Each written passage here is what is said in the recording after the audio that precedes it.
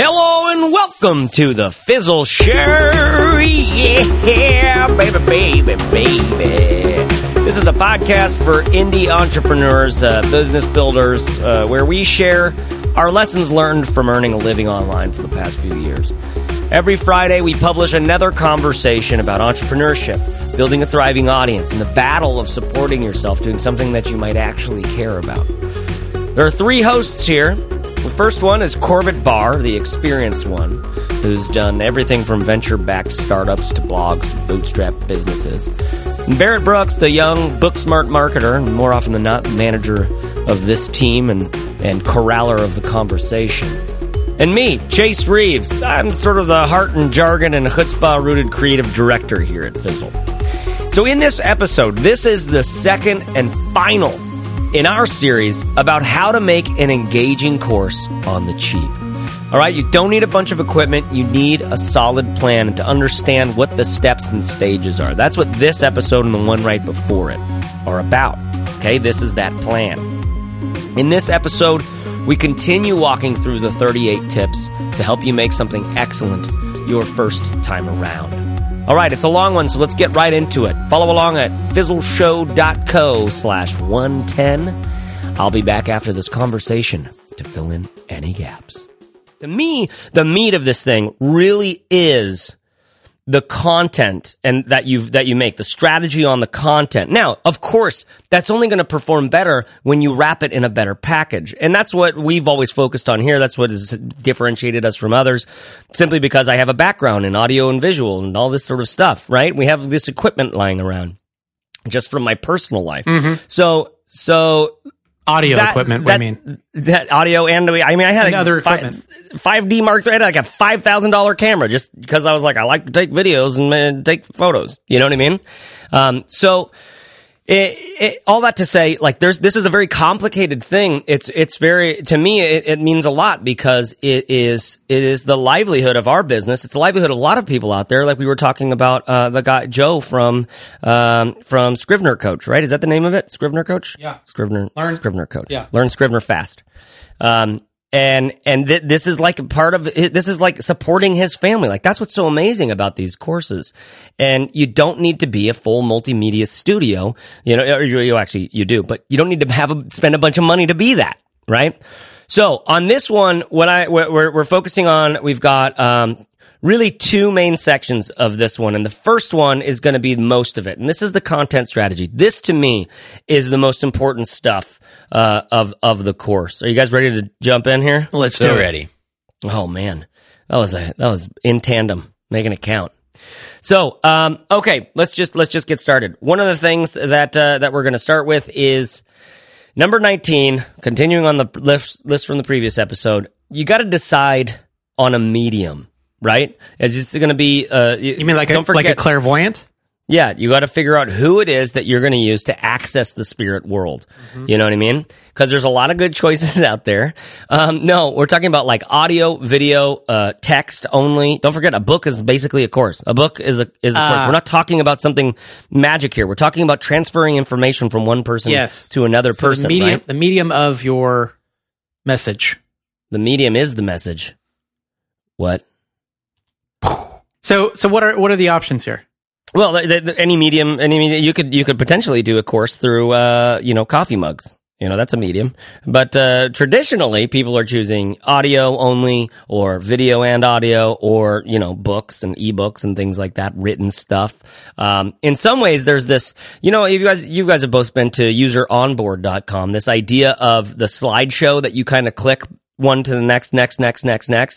If you haven't been to useronboard.com, try that out. Check it out and go through some of those because they're amazing teardowns of how people are onboarding, how some companies are setting up their onboarding process.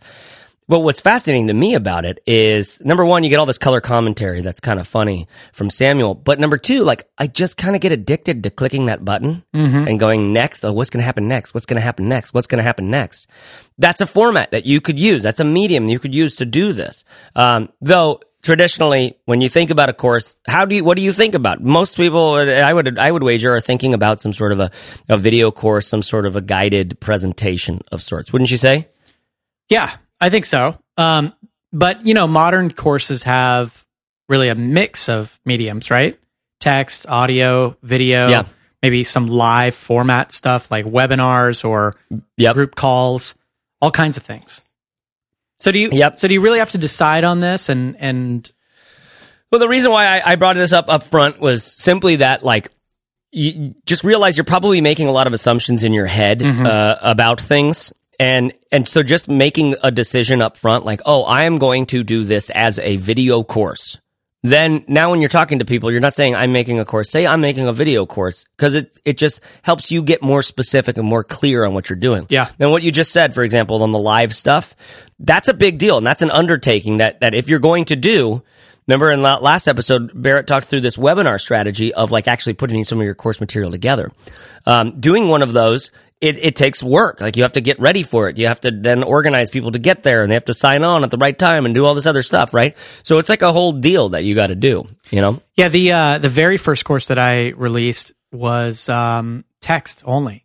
It was basically, I essentially wrote like a long ebook and then turned it into different lessons and action items that people needed to follow. But it was all written content in a WordPress theme that was fairly easy to follow. It was just an off-the-shelf theme that Woo Themes made. I think it was even free.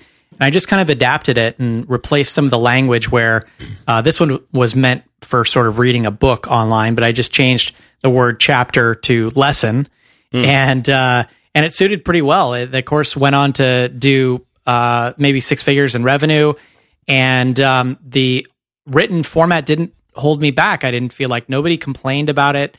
I added some bonuses that were just audio interviews, basically, and there was zero video in it. And I remember at the time, I didn't even really think video was an option, and I certainly wasn't capable of pulling it off. And so you kind of roll with what you have. I think you could make a fairly compelling course out of mostly audio, even, and just some written bits to kind of tie everything together. And a lot of courses that you'll find out there were actually going to be mostly audio with maybe a video channel that's kind of a slideshow, of like a keynote presentation or something. So this one just being simple up front, like just decide on which medium you're going to do. Know that video is going to basically quadruple the amount of work that you have to do. Audio, to me, is the easiest, just because, especially if you don't have to edit it, you can just kind of record it, use GarageBand or some of these free applications, and people can get the inflection of your voice without you having to worry about what your hair looks like and if you're in focus and all this other stuff. And then you got to edit the video because the video really makes it challenging, but I mean, it's doable. And in some ways, I take for granted the fact that I kind of come from this background of being able to do it. A lot of people are trying to do this and they find it kind of difficult, but I would encourage you that even if it doesn't look like, that's why I poo-poo the technicality stuff up front, because it's like, well, a lot of people who don't know how to do the video, like at level 9 and above, really want to do that. And I'm trying to get them to realize, no, put out a video at like level 4 with content that's at level 9, and you're going to be fine. So get a webcam and do some simple, iMovie edits, and you're going to be great. Yeah. In comparison to waiting 7 years till you feel like you're confident enough to have a great looking shot. Yeah.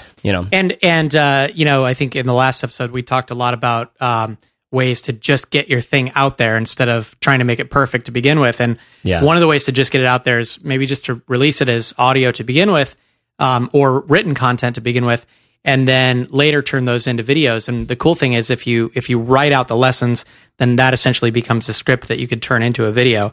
So for your first time out, you could just aim to have the welcome page have a video on it. Just a few minutes of you off the cuff telling people why you think the course is important, and then the rest written, and then just evolve it over time. Okay, but piggybacking on that, let's go to the next one, which is start with your sales page. Okay, we mentioned this before. What are the 3 things that they're going to walk away from this course knowing how to do? Just write that down up front. Now you can kind of take some of these bits and pieces that you're going to have on your sales page, your headline, some description, maybe some bullet points, those 3 takeaways, the things that they're going to know how to do at the end of this. Because if you begin with the end in mind, if you can have that sales page written before you even start the course, you can always go back and change some of those things later on, but now you have, it's almost like you've given yourself, it's so great when you can realize this is what I'm selling, this is how much I'm selling it for, this is what you're going to get from it, and then you just fulfill those promises. Yeah, exactly. That versus like, what can I make? Well, I could do this, that, and the other, and yada, yada, yada, and here's how I thought about this, and yada, yada, and you make a bunch of stuff, and then you try to put a sales page on it, and you're like, I don't really know. It's like a lot of stuff, you know, and there's like, I cover a lot of good stuff, and it's really good, and I'm confident in it, but I don't really know how to talk about it. Yeah. This kind of alleviates that. And we have an example of a sales page that we use for one of our courses that I'll put in the show notes for our shareable images course. Nice. Yeah. And just another couple of points on that. So one thing to think about is that learning isn't always a compelling sales point to say you will learn this. It can be. It kind of depends on, you know, who you're talking to. But a lot of times you might say, I'm going to teach you the ins and outs of blank. And then you need a lot of sub-bullets to support what am I going to be able to do with that knowledge? Or what will I have accomplished by the end of this course, more importantly? And just think about making it as action-oriented as you can. And that comes directly from understanding who your audience is, what they want, what their goals are, what they're actually trying to get, right? You might have a course on making a website. And they don't know, they don't know what they're really at. They'll say like, well, I'm trying to make a website. But what you get to say is like, at the end of this course, you're going to have your website up, which means we're going to have figured out the headline for your website. We're going to have bought a domain name and hook that up with a hosting provider. We're going to have, so these are these sub bullets that make it concrete in their head. These things that they may or may not know that they have to do, but they get to get the sense that like, oh, good. So there's all this stuff I might not know how to do, but you're going to walk me through every step of it. Exactly. Right? That is when an idea starts to take root in my head. A vision starts to happen of me as the person with a website who's a total badass, and I feel great about it. You know, that's what you're trying to make on your sales pages. Give them that vision, and then in your course, make them that badass. Make that vision come to life. Gosh, this is like some Tony Robbins stuff, man. Moving on. Barrett, you got anything to add over there? Nope. Crushing it. Okay. Create a course plan. All right. So these are these high level ideas about the course, what the goals are, the users that it's for, etc. Now we have an actual planning document that I've made available for you guys in the show notes. It just is a blank sort of outline with a handful of pre-populated questions. Who's this for? What are the things they're going to get when they walk away from this? You know, what's the headline for the sales page? A handful of the things that we've already been talking about. So this is just pulling all of that into one document that's how we do it here at Fizzle. It's sort of a work in progress. Some courses we use it, some courses we don't. Some courses I add a bunch more things to it, just depending on the topic that we're talking about and depending on, frankly, what we're learning. Our process is always developing. So on that one, it really, there isn't a hell of a lot to say beyond what we've already said. Yeah. And it's just that, what's that? Well, and we find it useful internally to fill it out because it helps us think about it. But then it's also useful to present to everybody else on the team to say, hey, here's what my course is going to be. And that we get a ton of feedback on that, right? Yep. Yeah. To me, this is a really big deal. And I don't even think I have this in here.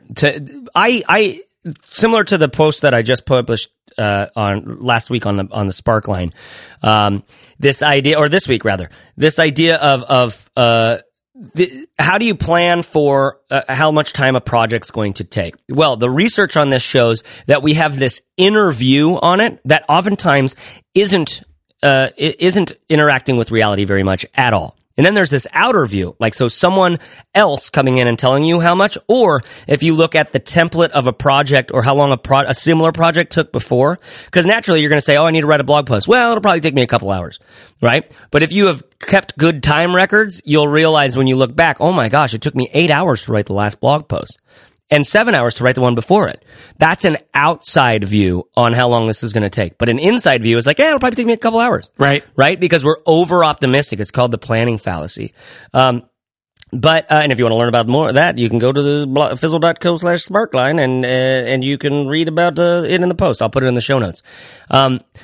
Similarly with this course plan document, now you have something to talk about with someone and it gets into that outer view on what this course is. If you just talk to someone, like for instance, someone who's made websites before, or who a business owner, say your course is, I'm going to teach you how to make a website, and you talk to someone who has a website now, right? And it was a process for them to get it all up and running.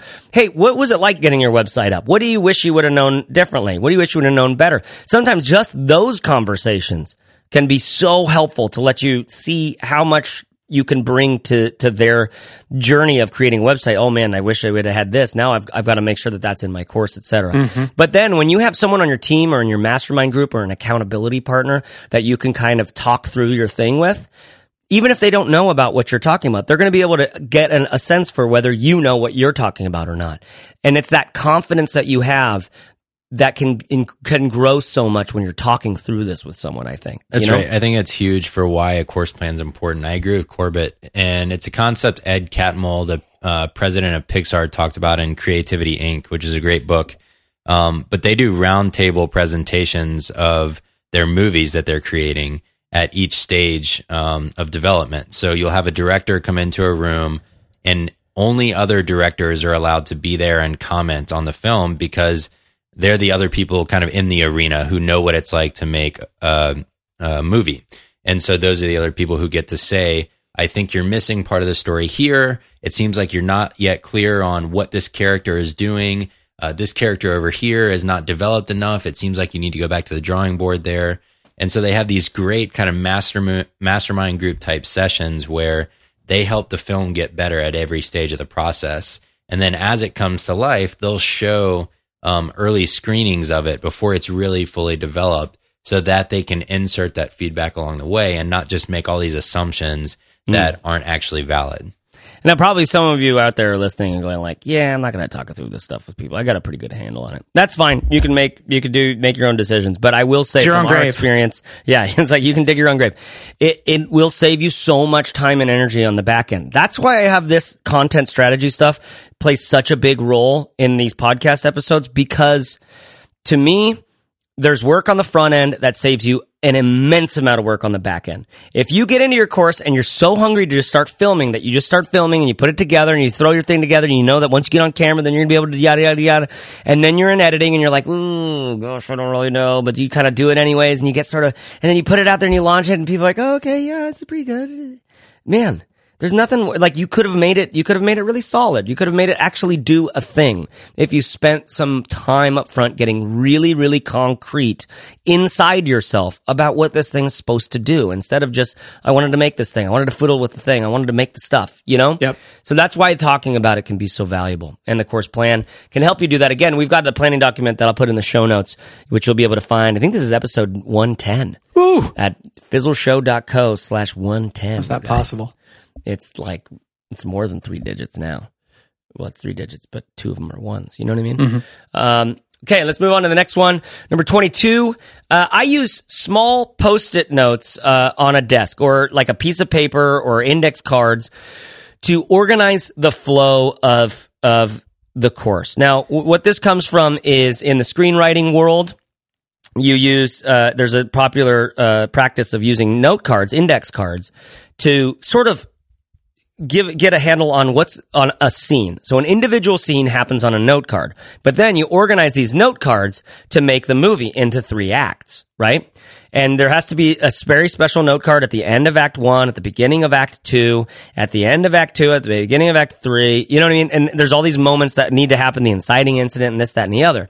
Well, similarly, in a course, you can kind of think about it in the same way in that you have things to teach. And you might want to, well, this is what I do, for example, is I just start taking these little yellow Post-it notes and I just start every idea that I have of things that I want to teach, whether I think it'll be a full lesson or just a part of a lesson, I just start making notes on them and putting them down on the desk, just spreading them out all over me, right? All over my body. They're on my body. They're on the desk. They're on the walls. My son's walking around. He's got a few on him. They're just everywhere I am. Then this is coming from, whatever, some bunch of stuff that I read about brainstorming. There's 2 modes. One of them is just like, there is no editing mode. You just kind of get it all out. There's no bad ideas, right? Then we get into editing mode.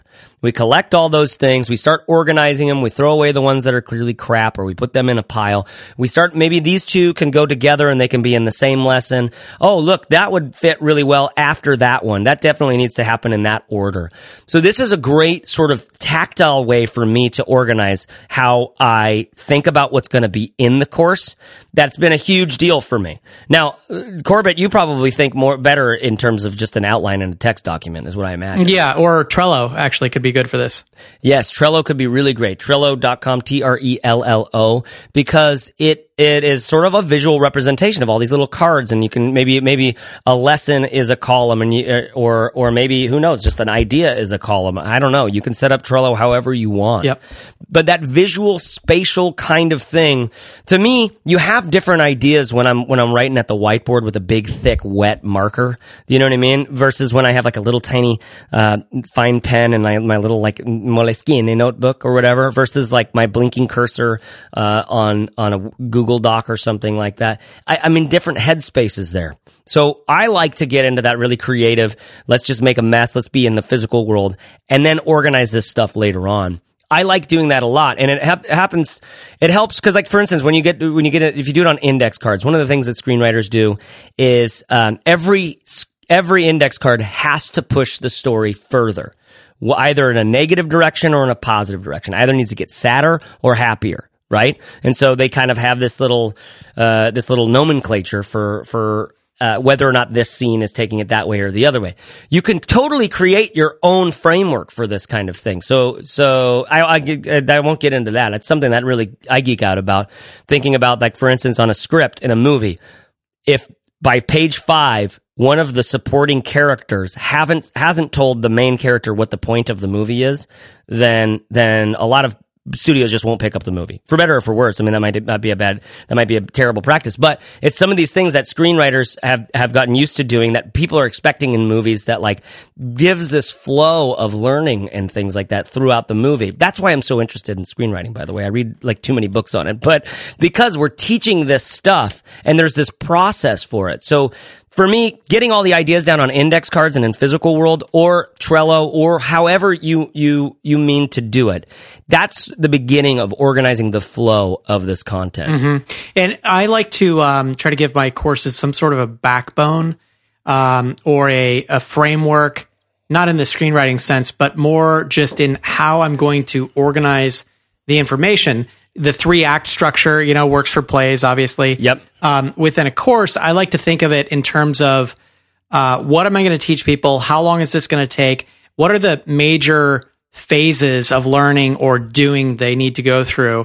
And for example, the Start a Blog That Matters course, as I broke that down, it really seemed like a good backbone for that was a 13-week structure, basically 90 days to get to your, to your blog.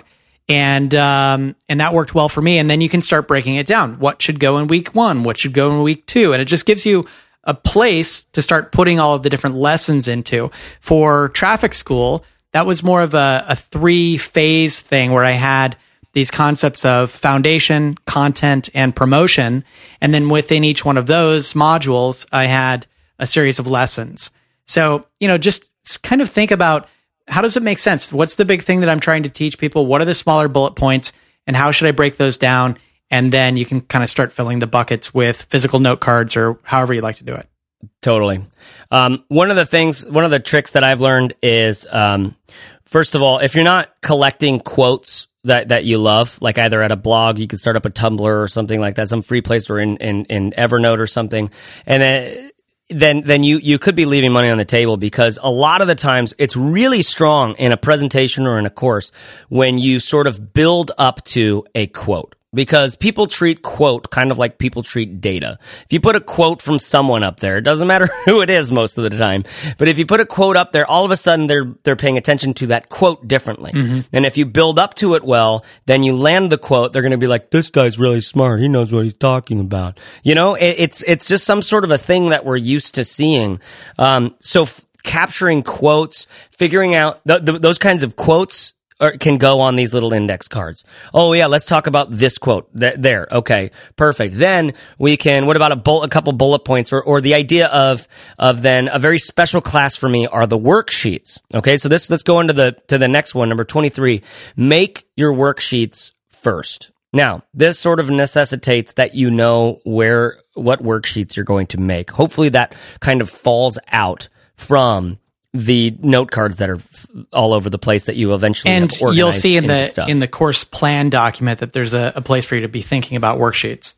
Yeah, exactly. So worksheets is something that we've found, like one of the things that we feel like we know is that the learning actually happens in the doing of the stuff. So for instance, in Fizzle, we have this thing called the business sketch template. It's instead of like a big long, business plan, it's just this 1-page sketch of what your business could be. The idea is you could make several of these in a few minutes, right? It probably takes you 5 minutes to sketch out one of these ideas, and it asks you a handful of powerful questions and a handful of boxes that makes it pretty easy for you to flesh out maybe some of the blind spots you weren't really thinking about in this business, and forces you to actually explain some things. That is a worksheet where the work is actually happening. Right? Me explaining to you what I just said right there, you didn't learn anything. Your business made zero progress, right? But if you sit down with this worksheet, you will absolutely make progress, whether in the sense that you are able to communicate yourself clearly and get some feedback on it in the Fizzle forums, or in the sense that you're like, I have no idea how to answer any of these questions. Maybe it's time I go back to the choosing a topic or defining your audience course to figure out how the hell I'm going to add some things to what this business actually is. Yeah. Now, I don't think that you have to include physical worksheets or, PDF worksheets or whatever necessarily. It kind of depends on the nature of the course. I've had a lot of luck just including action items within a lesson to say, here's the instructional content. And then after that, here are the 3 things that you need to do to, to take action or to cement this knowledge before moving on to the next lesson. Yeah, I think you're bang on. Every course is going to be different. For us, a lot of the times it's so for instance, the roadmap conversations. We're making the roadmap within Fizzle. There's now the ability in some of our lessons to just kind of, okay, did you reach out to, like, what's one action item from that? Do you remember one? Make a list of people in your industry that you would like to get in contact with.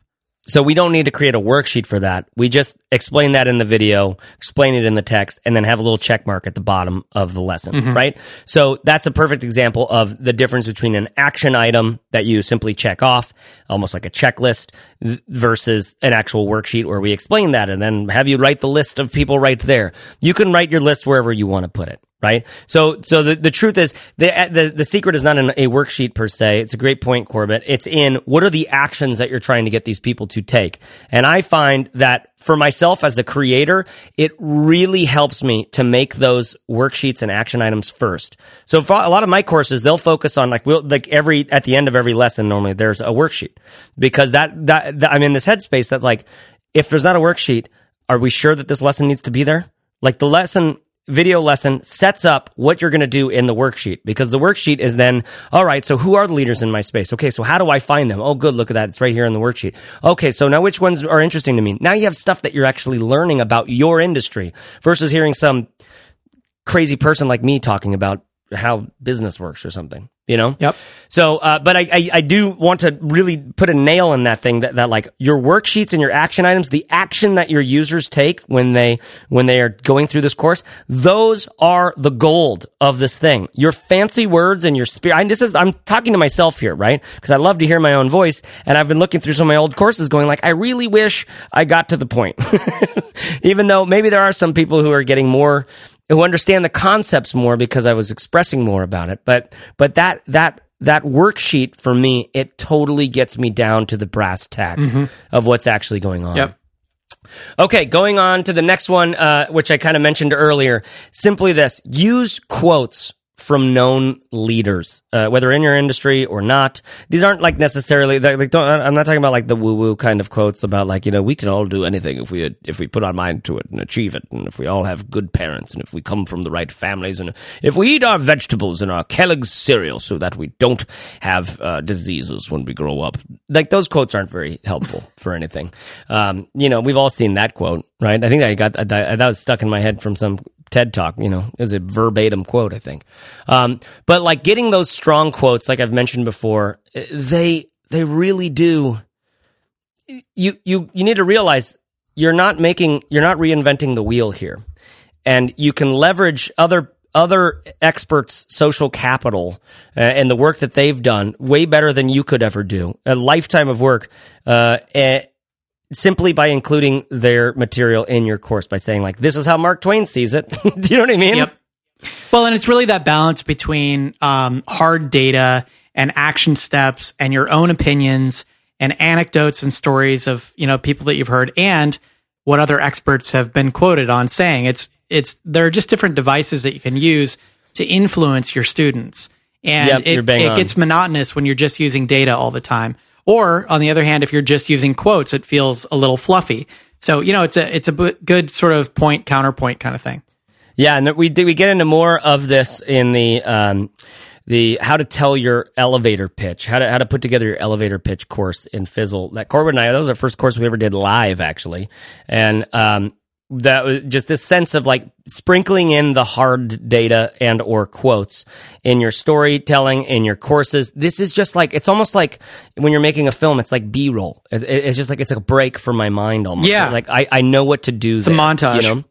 It's a montage, bro. And all of a sudden Rocky's training in the wilderness. Oh man, he's punching a side of beef. Barrett, are you okay over there? I'm alive. Hey Barrett, are you familiar with this series of movies called Rocky? I am. I've heard of that. Okay, cool. Just wanted to make sure. Man, that was scared me. I didn't know you ever heard Rocky Man. That would blow my mind. You never heard Rocky Man. I'd be real sad, man. Maybe even a little mad too. Man, we got Rocky down here in the South now. Come on, man. Okay. So this number 25 is this. For a lot of these are from me. I'm a silly guy. I'm very particular about how I do silly. things. I'm super silly. And so number 25 for me is create your own lesson template. All right. This is getting to that screenwriter's trick of in a script. All right, a script is about this many pages. The Act 1 is about this many pages. Act 2 is this many. They have like these little. They're really, really functional. If you look on the web, when I did some research on our industry, some of the most popular blog posts in our industry are from guys like Derek Halpern or Michael Hyatt, and they're about the anatomy of the perfect blog post. Okay, so it's a sort of format or template for what a blog post can look like. What if you started up here with the beginning of a story, then you went into a little bit of research, then at the end you pull back the story and reveal the big aha moment of how I can apply this to my life. Right? This is a common thing in journalism and screenwriting and all of the things out there. Right? So getting a simple template for yourself might be helpful, where you can say, for example, for each lesson, I have five of these little yellow Post-it notes. The first one is going to be an intro story. The second one is going to be a quote. The third one is going to be a piece of research. And so now all you're doing is you're connecting between those things.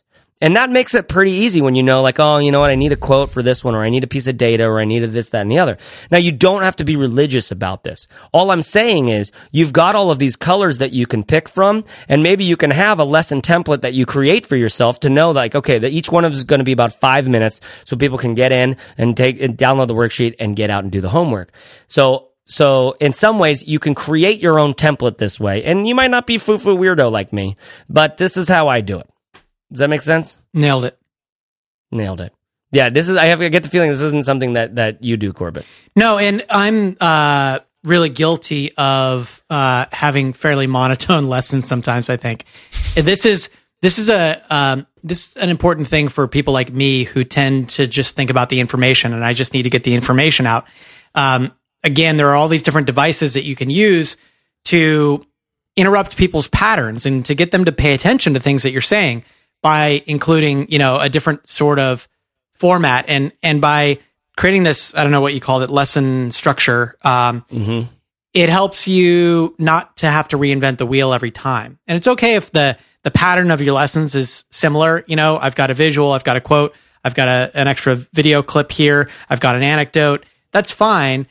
Because at least you're kind of spicing it up and making it interesting for people. You'd be surprised how boring it can be just to have 1 5-minute lesson of a talking head, Yeah, totally. I mean, in some ways, I geek out about this stuff because I'm just so in love with being able to communicate an idea. To be able to try to get something from my head and heart into someone else's head and heart, with not forcefully. Do you know what I mean? Not like by actually jabbing something into their chest. And another thing to think about is your course can have a kind of a narrative arc to it, right? So if you look at any documentaries, it's really easy to see. Movies, it's harder to see because you're so into the story. But in a documentary, if you just had a stopwatch and a clipboard and you said okay, what's happening right now? Stop the movie. Okay, I guess they're showing me some cityscapes. So we got B-roll and voiceover, and it's setting up what? The problem, right? And then we go into a specific story of a specific person on the problem. And then from that, we zoom out and we go to a different story. And now we're looking at talking about some, researchers doing some tests on something or other, right? So if you wrote down how 4 documentaries have put it together, you'd be like, whoa, this is weird. I'm seeing some similarities here. And so it doesn't have to be just for one lesson. It could be for your whole course. You could start off the course with this very aspirational individual story. And then the next lesson is getting into some of the hard data behind the things. And then the next lesson is, going to some place completely different. There's a lot of ways that you can bring people on a journey into actually having their lives changed by this information.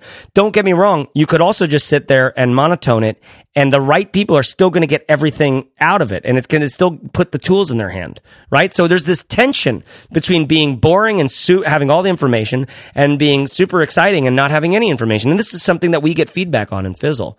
So just know that you're going to be dancing in this world too. Okay. And then, be yourself in that. You ever dance with the devil in the pale moonlight? I think you're thinking of, I've been kissed by the No, I wasn't. I was not. Oh, sorry. Okay, so number 26. Now it's time to write your script. Okay, now this you can do it any way you want.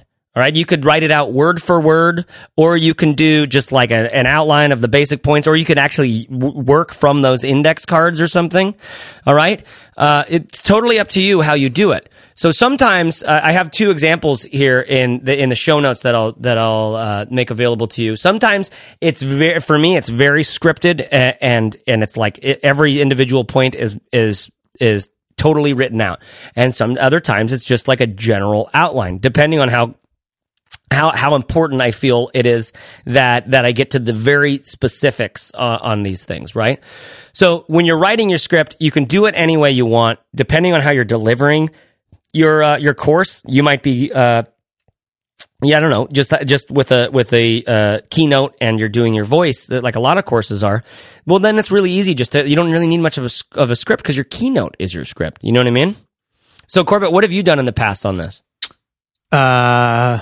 I don't know. I mean, you've done like keynoted ones before, right? Like where you just like kind of talking over a presentation. Yeah, I have. I guess, and this is back to my whole issue with sometimes doing long monotone lessons. When you keynote something, it's kind of easy to put together an hour-long presentation, like maybe as if you're giving a webinar or something. Yeah. And if it's not interactive and you're not answering questions for people directly, I think it can kind of drag on a little bit. You could break it up, obviously. A keynote is a great way to kind of organize your thoughts, and you can use nothing more than QuickTime if you're on a Mac to record it. So it's really simple, right? You don't have to set up a video camera or anything like that. Yeah.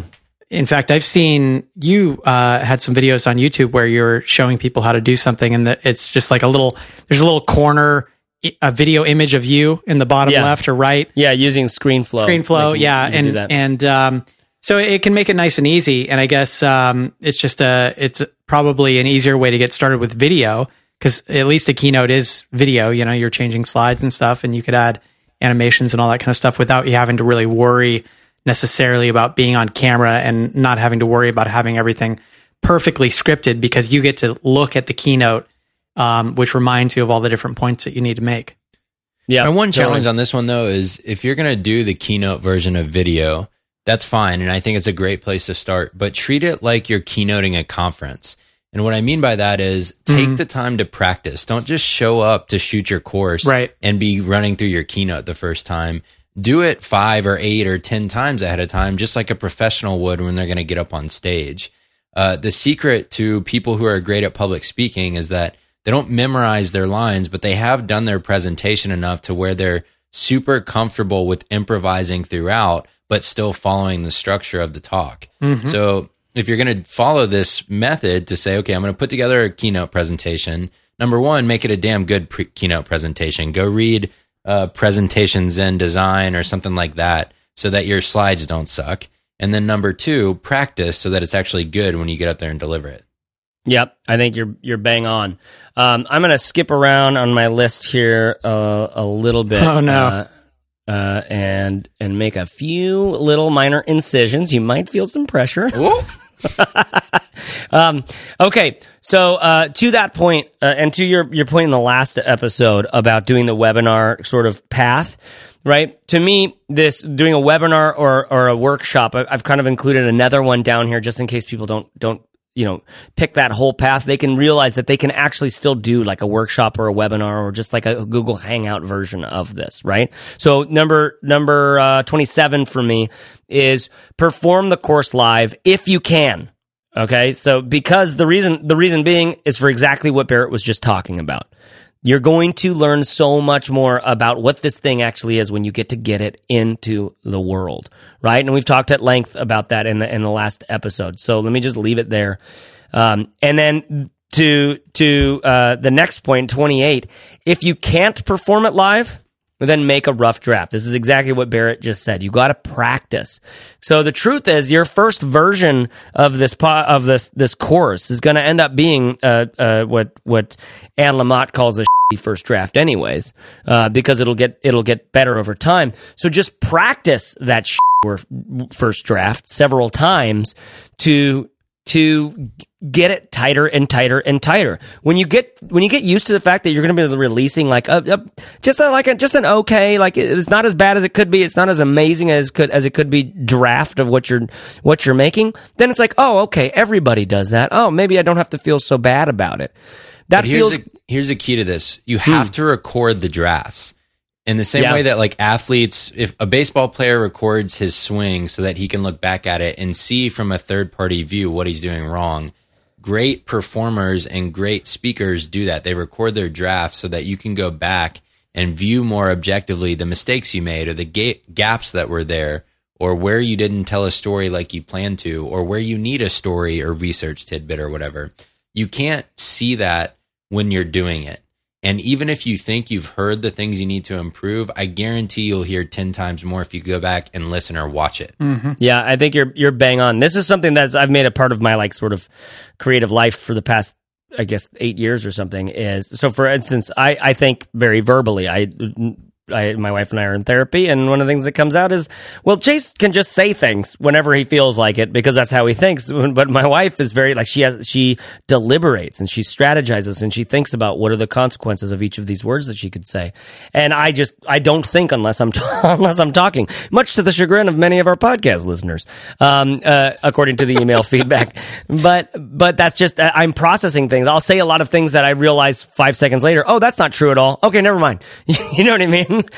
But I realized that when I record voice notes, because I process things out loud, then when I listen back to them, it's a completely different brain. It's like a whole different part of my brain that's engaged, and I'm able to say like, oh, wow, yeah, you were totally blind to this. If you would have said that right there, that would have been perfect. Mm-hmm. So sometimes you can just record an audio version of it as long as you do the work of listening back to it. Though I would totally recommend recording, editing, doing the whole thing, the whole kit and caboodle, as a rough draft. So like in your jammies, just get up, do the camera thing, start doing it. Hey guys, this is welcome to the course, and yada yada yada, and record the whole thing. Then edit the whole thing, just quickly, just roughly, so you can see. Oh, okay, I know how this is going to work now. And you know what? Then you can watch it back and make notes. Okay, what would have been great here was to add that little quote there instead of at the end of the video, because that would kind of break up this time a little bit. It probably sounds like a waste of time to you, but I just did this recently on the post that came out earlier this week on the video that is the 5 elements to make more accurate project time estimates. I recorded a freaking 18-minute long thing where I tell these stories to try to get you to understand like why we burn out and how sometimes it's just because we made some silly error. And I tell this story about my grandpa and golf, and it's a great story, but the video was 18 minutes long. And it's like I did a rough draft of it because I didn't know exactly what I wanted to say. So I edited it down, and then I was like, you know what? Feels like 2 videos, and it feels like I don't really know what I'm trying to say. But for some reason, I had to get in front of the camera and edit this whole thing down to figure that out. Then I was able to tighten it all up after the editing. It's just really helpful for me. Maybe it is for you too. All right, anything to add there, guys? No, I think it all depends on kind of the raw materials that you're working with. We all operate in different ways, and you're going to have to learn which of these techniques helps you produce better material. And try some different things, you know? Yeah, and I think one of the things that's so hard for all of us is the fact that this is just going to take you time. It's going to be an investment in time, similar to that Brennan Dunn quote that we started last episode off with. I mean, this is an investment that could potentially just, you know, if you don't have a lot of money to spend on the stock market, you can invest some time in this thing, and eventually it's kind of giving you a return on it. So it's going to take time. So don't try to cut corners and rush it. Though do keep yourself to some sort of a timeline, because these things can stagnate like no one's business. Okay, number 29. Nope, that's not true. Yeah, that is true. Simplify this content. After your rough draft, after you've been able to do it live, if you've been able to do that, simplify your content for some laser specific outcomes. Okay, this is back to that whole, what are the 3 things we're walking away from this course with? Now that should be very, very clear. All right. So in similar to like Corbett's Starter Blog That Matters, when he decided 13 weeks, 13 modules, let's try to make each module a week and see what we can do there. That was a really, really important little trick that makes someone on a sales page understand exactly what they're getting, exactly how long it's going to take, exactly what they're going to walk away from this thing with. And that could be something that you do yourself. You know, maybe choose a number that has a little less of the supernatural associated with it. You know what I mean? But as we all know, Corbett's been dabbling in Wicca for the last few months. And medium. So it's been good. It's a medium. But the whole idea is you've practiced this stuff now. You probably, if you can go through those practice sessions and watch them and pay attention, all you're doing is making that content tighter and better so that when everybody on the other side is going to get it, they're going to get it quicker and faster. You're going to have to deal with less customer support, less refunds, less that stuff, because you've done this work on the front end to figure out exactly what you're actually saying. All right, number 30. Now, everybody wants to talk about, if you're doing video or audio, they want to talk about what are the cameras that I should use, and what is the audio, what are the microphones, how should I do this, and what's going on? Okay? Everybody wants to talk about camera and audio stuff. So number 30 is figure out if you need to buy things or what you're going to use for your camera and audio things if you're doing that, right? Here at Fizzle, we use a combination of a camera called the Panasonic GH2, a Canon 5D Mark III. We use computers to record video, sometimes the Zoom H4n.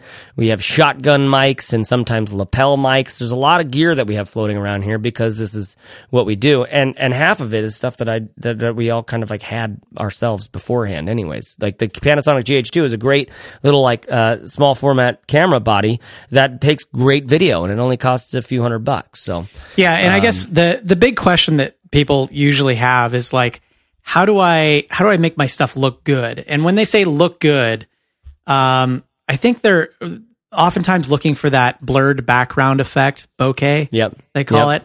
And I remember I didn't know what that was, before I started, and I didn't know how to achieve it. And I was wondering, like, what kind of camera do you have to make that happen? Yeah.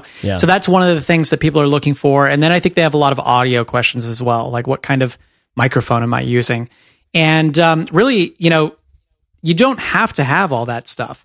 But if you want just basic, good sounding audio and, decent looking, somewhat blurred background, then you're going to need to buy more than just your iPhone, obviously. We have a couple of really good courses actually in Fizzle about video production, and it does take a little while to kind of explain things. But Wistia also has several good videos that are public where they show you how to get the most out of just recording with your iPhone to start with. And I think, actually, Chase, you were about to say something here in this point about how the content matters much more than the production. And I'll leave it to you on that. So, thank you, Corbett. What I'd like to get into is, but like we've said a few times here, you could have the crappiest looking sounding thing in the world, but if the content is great enough, if people in the industry are talking about it, if people are like, you haven't done that, oh my God, you have to go do that right now. It's the best course on growth hacking there is. Then it doesn't matter what your thing looks like, right? But it can be hard to get noticed if you look like crap. So the example for me is there's a software engineer, technology guy called Patrick McKenzie, who is just so he's like just so good. He's so amazing at the way he thinks, how he's, this high powered, all the big companies paying all the big money to come fix their whatever, conversion and optimization. I don't know what he does, but I love listening to him. And it could be the crappiest mic setup. I've seen things on his site that are just like really, really terrible looking and terrible sounding. I've watched an hour and 40 minutes of that because it was just so compelling, because he was using these examples that were like, yes, that's what I want to know how to do. Oh my gosh, yes, that was good too. Oh, okay. So see how it doesn't have to be your end all and be all to look and sound great, but it always helps. It does help. And you don't need much. I mean, you really could use just your iPhone, or you could use, your MacBook, with a ScreenFlow, which is a screen recording software that can record your camera at the same time as it records your screen. And then you can edit both of them later on. Something like that you can use, and it's really, really simple. So we'll kind of like let those considerations be in for, not only for video stuff, which we have 2 great courses on in Fizzle, but in audio as well. We have a advanced podcasting course with John Lee Dumas, who we also have in that there's like 2 hours of how I sweeten the audio for Fizzle stuff in there, which if you geek out about audio. We also, we have a really great blog post that was fairly popular, written by Thomas Frank, called How to Produce High Quality Videos for Under $1,000, where he really walks you through step by step all the gear that you need, and lighting and technique that he uses. And he really started from scratch just a couple of years ago, and he's making some really great looking videos. So we should link to that as well. Yep, I will. I'll put that in the show notes. Okay, listen, here's some things that now you've got this script, you've got a camera on and it's recording you, and you're like, oh my God, how am I going to deliver anything to this camera? That's why I want you to do the rough draft, because it's very terrifying and hard. So we've developed a little bit of a memory technique here for delivering a script to camera. First of all, most of the time when we're doing script stuff, we have things broken up into bullet points of about a sentence or two per sort of take, right? So in one sentence, I've got on the, for example here, okay? So here's an example from one of our scripts. We've worked with thousands of entrepreneurs here at Fizzle. We've seen some Fizzlers become massive successes and other Fizzlers totally burn out. And what works for those who succeed is this combination of aha moments from the training and conversations with motivated entrepreneurs, because you're not alone in this, plus this steady progress week after week. Here's how one Fizzler put it. Okay, so that's one bullet point. That's like a long thing to try to remember, right? But what I do is I put parts of that sentence on different things in my room. Okay, now I'm going to get a little hacky here, because not everybody's going to deal with it this way. But this is a really fun memory trick that's been super helpful for me. So normally when I'm recording, I've got a microphone hanging down over my head. I've got a camera looking at me, a light upper left, and a screen to my left as well with a script on it. So I've got a screen here for I actually write this out, and I'll put this in the show notes as well. So, for instance, the first part is we worked with thousands of entrepreneurs here at Fizzle. That's on the door in my room because that's where people will enter. So, like, the door is now thousands of entrepreneurs, and I'm moving left to right in my room here. So if I forget a part of the script, I can just kind of be aware of, like, okay, from the door, I move towards the camera lens here. So we've seen some successes, some become successes and others burn out. Well, the camera lens is the some successes, and then the camera body is like, imagine that thing on fire. That's them burning out, right? So then the whiteboard to my right, the top left of it, I have all these little icons that I draw there for, like, you know, copywriting and aha, little things like that. And so that represents the aha moments that Fizzlers get. Then the whiteboard on the right, where there's a picture of my son and my wife and some friends and so, like, a bunch of little knickknacks that I have, like, sort of collected over the years. That represents the community and the conversation, because you're not alone in this, right? And that's all balanced on the whiteboard. You know, the aha moments plus the community.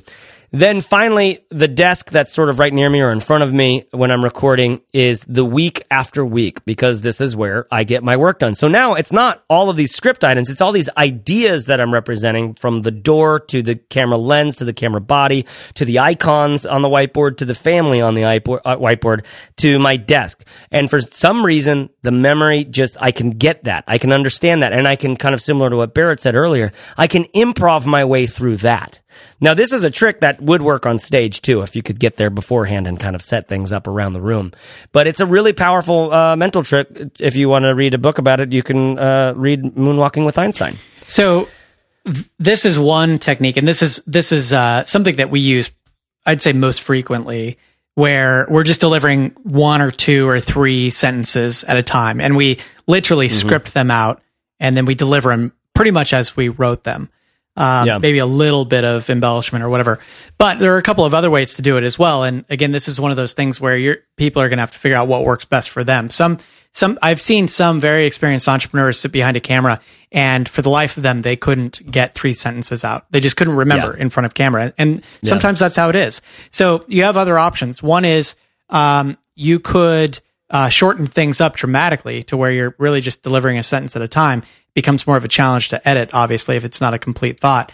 Another thing is, you could use a teleprompter. Some people do that. There are, inexpensive iPad-based teleprompters where you set up a thing behind your camera lens, and the words are literally going across the screen, just like you would see on a newscast. And you can get one of those devices. I actually have one, and it wasn't very natural for me to use, but you can get one for $100 or something. Another technique is, you could just have the bullet points of the really high level ideas that you want to get out. And between takes, you basically read a bullet point and then deliver it pretty much extemporaneously to camera. And sometimes that's easier than trying to remember specific sentences. It doesn't always come out as crisp, but a lot of times that's just a better way to get the point across. And sometimes you're more emphatic and more believable because you're saying it as you're thinking it, and it just comes across less like you're trying to act the sentences out.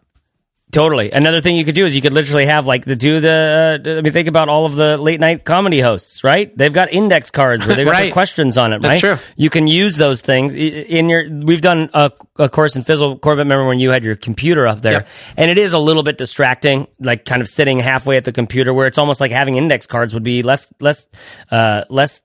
distracting. Probably, in some ways, right? Yep. Because I know that I know, just because I know you, that you're not looking at the script on the computer. You're like Facebooking friends and stuff. Yep. But hey girl, what you doing? Totally.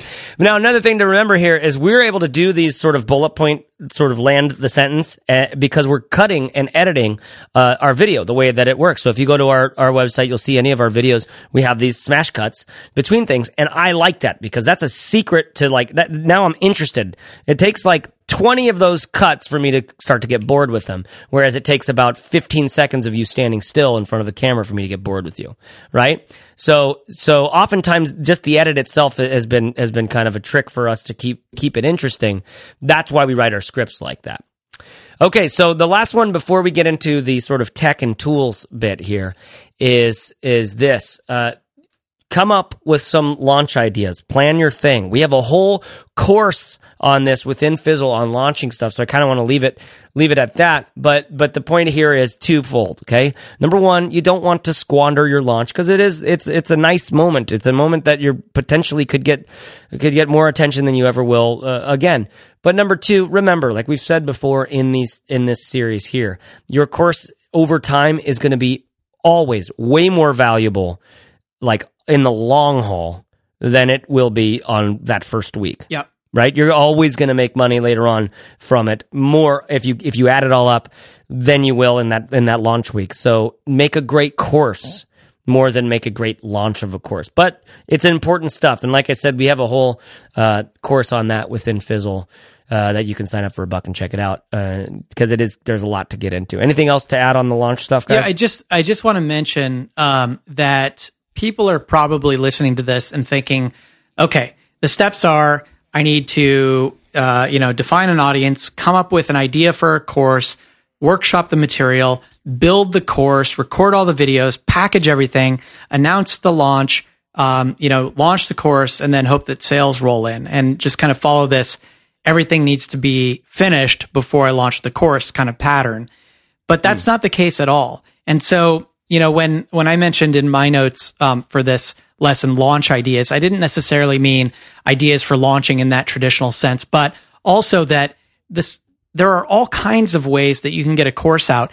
And sometimes engineering the launch process or the sequence of events that are going to happen for yourself and to motivate yourself to actually get the work done is more important than not squandering your launch or trying to make sure that it, sells a million copies. Because a lot of people start working on a course and they just get waylaid on a million different things and they never get it out there. So some of the ideas that I had around launching involved things like pre-selling your course, long before it's done.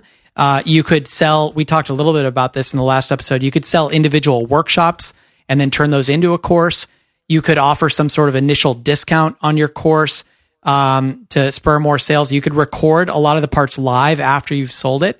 And the idea here is to kind of force yourself to have skin in the game, because once you pre-sell or once you set a date to record some things live, then you have people there that are waiting for you to show up. And so it goes from, I'm going to spend a couple of months, and then it turns into 6 months working on this course because you don't have any skin in the game. There's nobody waiting for you to put this thing out, into, I've got 10 people who are signed up for this thing next week. I guess I have to do it.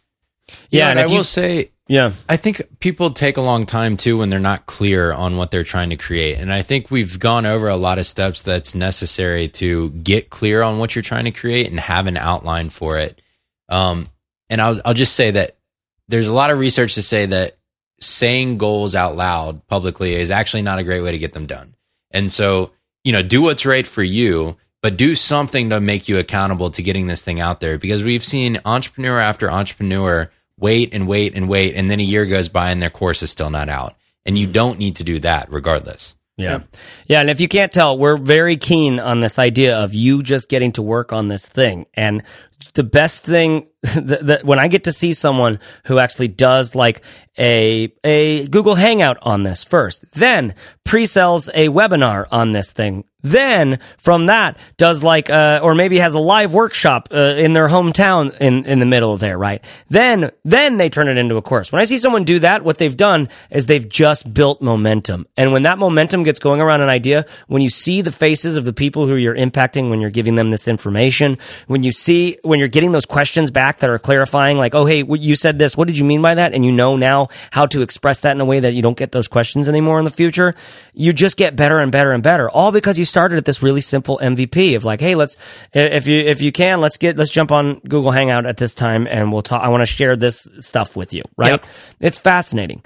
Okay, so quickly, let's go through the tech and tools because we're running a little long here, but these are sort of the brass tacks of sort of where to put this stuff and stuff that maybe is a little less central for you right now, but will become central later on. So Barrett, why don't you run on this one, 33?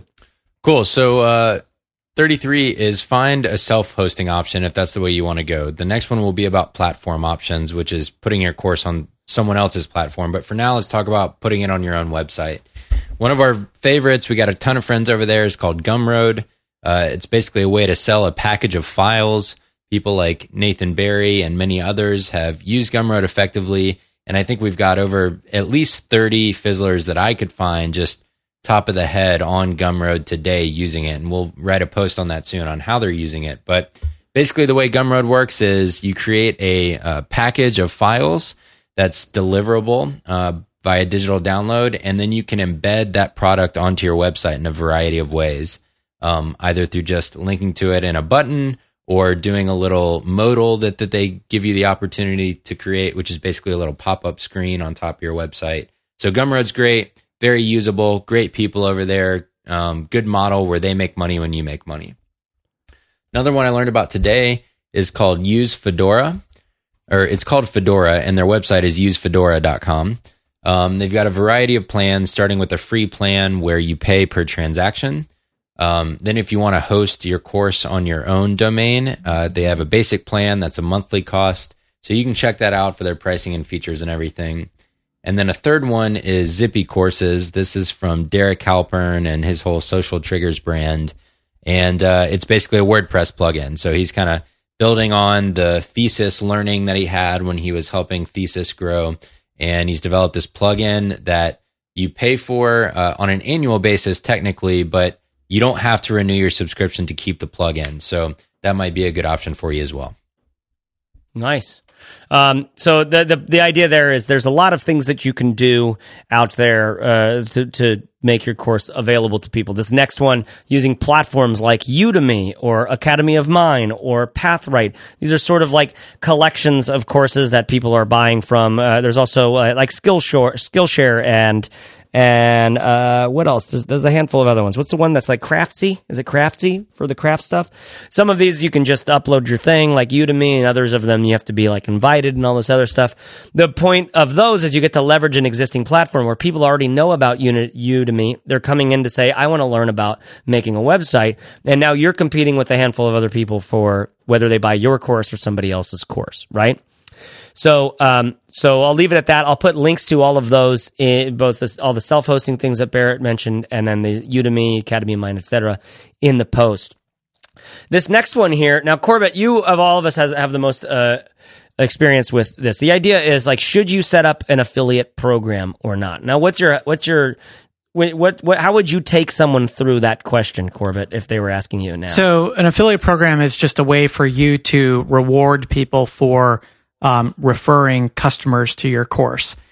And there are platforms with built-in affiliate programs, and that's probably the easiest way to go. In fact, I believe even Udemy has an affiliate option built in. But so if you want to do an affiliate program yourself, it's tricky. There are WordPress plugins out there that you can use if your course is based on WordPress, like iDev Affiliate and some others. I believe the Pippin's plugins people have an affiliate plugin as well, and that might be something to look at. But, unfortunately, we keep hounding Gumroad. We would love for them to offer an affiliate program. It would make things a lot easier. But you're going to have to look into your individual options and see what people have. A lot of courses that you might build on top of WordPress are going to involve some sort of a membership plugin. So essentially you're going to sell a membership to your course, and then people get lifetime access or whatever. And some of those membership plugins also have affiliate programs built in. So if this is important to you, make sure as you're researching the different platform options and self-hosted options that you ask or you look into whether or not they include the ability to build an affiliate program.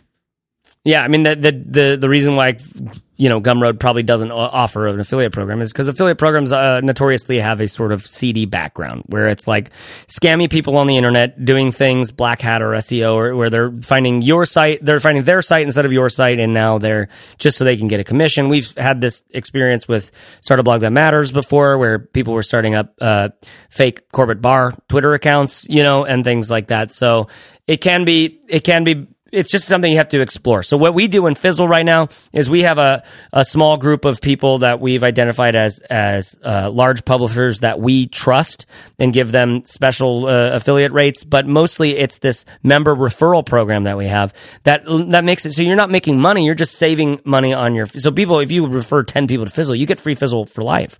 So it's a way to kind of pay you back without allowing all of that scammy sort of stuff to come in and screw, frankly, with our brand. Right? Because once it's out, you never know. Now people like see some crappy page that calls itself Frazzle selling Fizzle, and now they're like, Fizzle seems really scammy. Right. It's like, no, you're on Frazzle. You're on Frazzle. Come on, people. Like that. Okay, quickly here. Question number 36. Should you use do you have any sort of community element? If so, is it going to be your own forum software or a Facebook group? We don't have a lot of time to answer this here. Maybe we'll save it for another conversation later on where we can hear from people who have done Facebook groups before. We've done forums. I love our forum. I really dislike our forum software. I dislike how old and dated it looks, but the truth is people are meeting each other and they're communicating around topics and ideas and getting answers to their questions and stuff like that. Whereas in a Facebook group, that can be happening as well. But if it gets big, then it's like this constant stream of noise and you can't find anything. And it can be pretty disheartening. Well, and the community that you worked so hard to gather now lives on Facebook, and great, you don't have any control over it. So yeah. But forums tend to die. We've seen this before. Courses that start out with a very small community, it's kind of hard to keep the forum going. So in that case, you might be better off just having some sort of Q&A, which if you're implementing this again on WordPress, you can underneath your lessons just embed comments and have your students ask questions within the comments that you can then answer. Yeah, totally. Another way to do this is have some sort of like a monthly coaching call or group call where everybody in the group for the first 6 months gets to sort of jump on the thing and ask their questions in person with you on Skype or something, you know? Okay, so video setup. We're getting to our last 3 here. Okay, so which video setup are you going to use if you're hosting videos? Before we've used Vimeo Pro. We started with that and then eventually moved over to Wistia. And Wistia, I mean, it seems like, is Wistia still our most expensive sort of business expense, Corbett? Yeah, it's up there. I mean, we serve a lot of videos, but it is, Wistia can become a significant expense. And if that's a concern to you, I mean, for us, you know, in terms of like percentage of revenue, it's pretty small, but it is it is an expense. And if that's a concern to you, and you don't think that you need the sort of level of sophistication that Wistia offers, which is primarily, you know, they have great stats. They have a lot of ways to control the look and the feel of the videos, ways to control where your videos can be embedded and so on. Then you might look into something else. We looked for a long time into Vimeo as an option, Vimeo Pro, which is much cheaper. I believe it was like $60 a year or something. The problem for us was that we had these horrible issues with our audio not syncing properly within the videos and with some color correction issues. And so we ended up going with Wistia instead. And I'm happy. I really like Wistia, and we tend to recommend them quite a bit, even though they do cost a little bit more. Yeah, definitely. You could also use YouTube as a hidden link, or, you know, stuff like that. That's for video. Then there's payment processing. Are you using Stripe or Braintree or PayPal? God forbid. Ugh. Yeah. So the idea here is we also have a course within Fizzle on comparing and contrasting some of these payment methods with one another. So if you're interested in that and if you're at that stage, definitely check that out. But like Corbett mentioned before, you're also going to be thinking about, you know, if you're using WordPress, a membership plugin or something like that. Luckily, if you're just selling a package of files, you don't have to deal with that, like on Gumroad or something. You just all of that happens through Gumroad, right? Which is great. But this whole custom setup thing, it's as you can see, there's a lot of moving pieces. Where am I hosting my videos? How am I going to get them into my site? Then what about the conversation and community? Are we going to do that? Is Facebook or forum? And how about processing payments? And then integrating that with our membership software and things like that. It can turn into a bunch of stuff. And so it kind of leads into this next one, WordPress.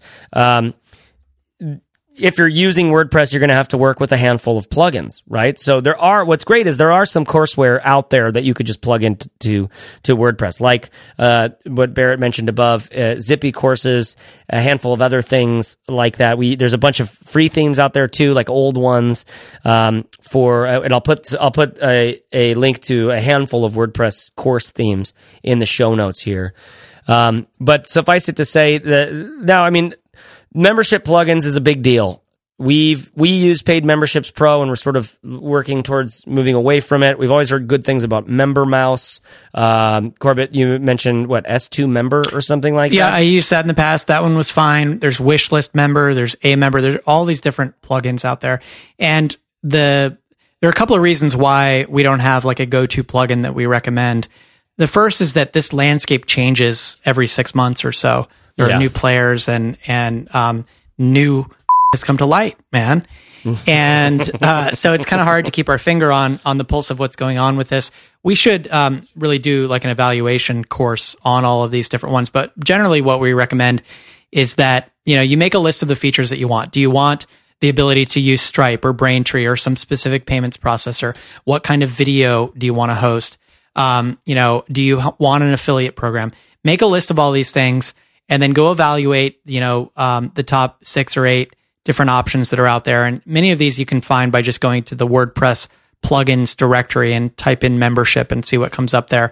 And then, download and install a few of them and look at the interface and see if it makes sense to you, see how easy it seems to use. Maybe ask if you're a Fizzler, ask in the Fizzle forums. We have people discussing the ins and outs of different plugins there all the time. Yeah. Okay, now really quick, this last one, I just wanted us to mention all the things that we're using at Fizzle here so that people know what we're doing. So you mentioned, does it integrate with the payment processor that you want? I mean, the only reason why we chose Paid Memberships Pro in the first place was because it integrated with Stripe, which we knew we wanted to use Stripe as a credit card processor. We just knew we wanted to do that for some reason. And so we went with Paid Memberships Pro because it was like the only one at the time that really did it. That was a viable option at all. So that's how we've sort of made decisions here over time. And like you've said, these membership plugins change like every 6 months, what's available. But here's what we use, okay? So we use WordPress with a custom theme that we've sort of coded and designed and developed from the ground up to be our way. We're using the Types plugin with a couple different types, one for courses, one for lessons, and one for interviews. So within WordPress, you can set up different taxonomies, and I'll leave it at that if you don't know what I'm talking about, because I just hope you never have what to you know talking about, Chase Reese? We use Paid Memberships Pro because at the time, it was the only one that integrated with Stripe. And obviously, that means that we're using Stripe for our payment processing. Then we're using IP Board for the forum software, which is the same thing that your World of Warcraft a community account was hosted on back in the day. And we're using Wistia to host videos. What am I missing here, guys? Anything? What are you missing? I'll make. Did you mention? Note you didn't mention Intercom. Oh yeah, Intercom is what we use for member communications. It's really sort of a customer relationship management system, and we love it. We're in there every day. We use it for customer support as well. And then we also use MailChimp to manage our email stuff, right? Which we've gone real deep on that. Now we have like we're basically, I think we're maxing out the kinds of features we can use within MailChimp. But I'll also put in the show notes links to the cameras that we use, the audio and things like that. That's all right now. This is all right now. If we were starting from scratch right now, I don't know what of this would be different. I think we wouldn't be using Paid Memberships Pro. We'd be using something newer. But for the most part, it's still going to look like this. Am I right? Yeah, I think so, more or less. In terms, now this is for this huge, this is like, think about it. This isn't just a course. This is a huge, academy of courses in this business Fizzle that we've built. So that's why using something like Udemy or using some courseware that's out there that exists, it's really simple to get into and do for the most part, and it solves a lot of those problems for you. So if you did want to grow later on and have multiple course offerings, you could do that later on using a totally roll your own custom thing. But you don't have to up front. You can use a handful of these plugins, and it worked with WordPress. Or, I mean, I wish there was some, maybe there is, like maybe that Fedora, I don't know anything about Fedora, Barrett, like what you put up there, but something like that, someone that can Squarespaceify making a course, that would be what I'd be looking for, especially if I could put it on my own domain and stuff like that. Well, guys, that is a lot. That was It's got to be the longest episode so far, eh?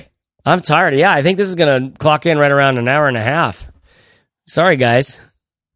I should have made less points. Well, you've got the points in the show notes, which is fantastic. So if you're listening to this and you just skipped to the end, you could always go look at the show notes and find out which points we made throughout. Yeah. And maybe that'll be a good reference point. Yeah, but I'm only making notes there because all of this color commentary on here, this is what makes it interesting, because to edit myself down to actually writing about it is, who wants to do that? Who wants to? You don't get any of the details. I have been Chase Wardman Reeves. I've been Corbett Barr. I've been Barrett Brooks. So there you have it.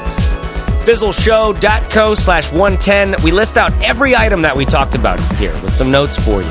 So while you're there, also go ahead and add your email to our newsletter, so you get an email from us once a week with some news and motivation to keep you sort of keeping on, That's fizzleshow.co/110. Our goal here is to help you make progress on your business every single week. And if you leave us an iTunes review, it can help other entrepreneurs find this show. Okay, so could you leave us a review? I'm asking you right now. Could you just fire up iTunes? Leave us a review. Here's one from a person named Late Texter in the U.S. who says, no matter my mood, this podcast gets me going in two crucial ways. It gets me pumped about my business and gets me laughing so hard I almost pee my pants. So we got that going for us. Thanks, Late Texter. Maybe you can not be so late all the time or something. I don't know. Let's change your name. I feel like we could do something there. All right, that's it from us. I hope you're doing well. This building a business stuff is pretty intense. And I hope you're learning about yourself, learning about your world, learning about, what kind of things you want to leave behind when you inevitably leave this planet, how you want to leave it differently than when you found it. Find care, take care, serve hard, and dig in. Thanks. And I'll talk to you next Fizzle Friday.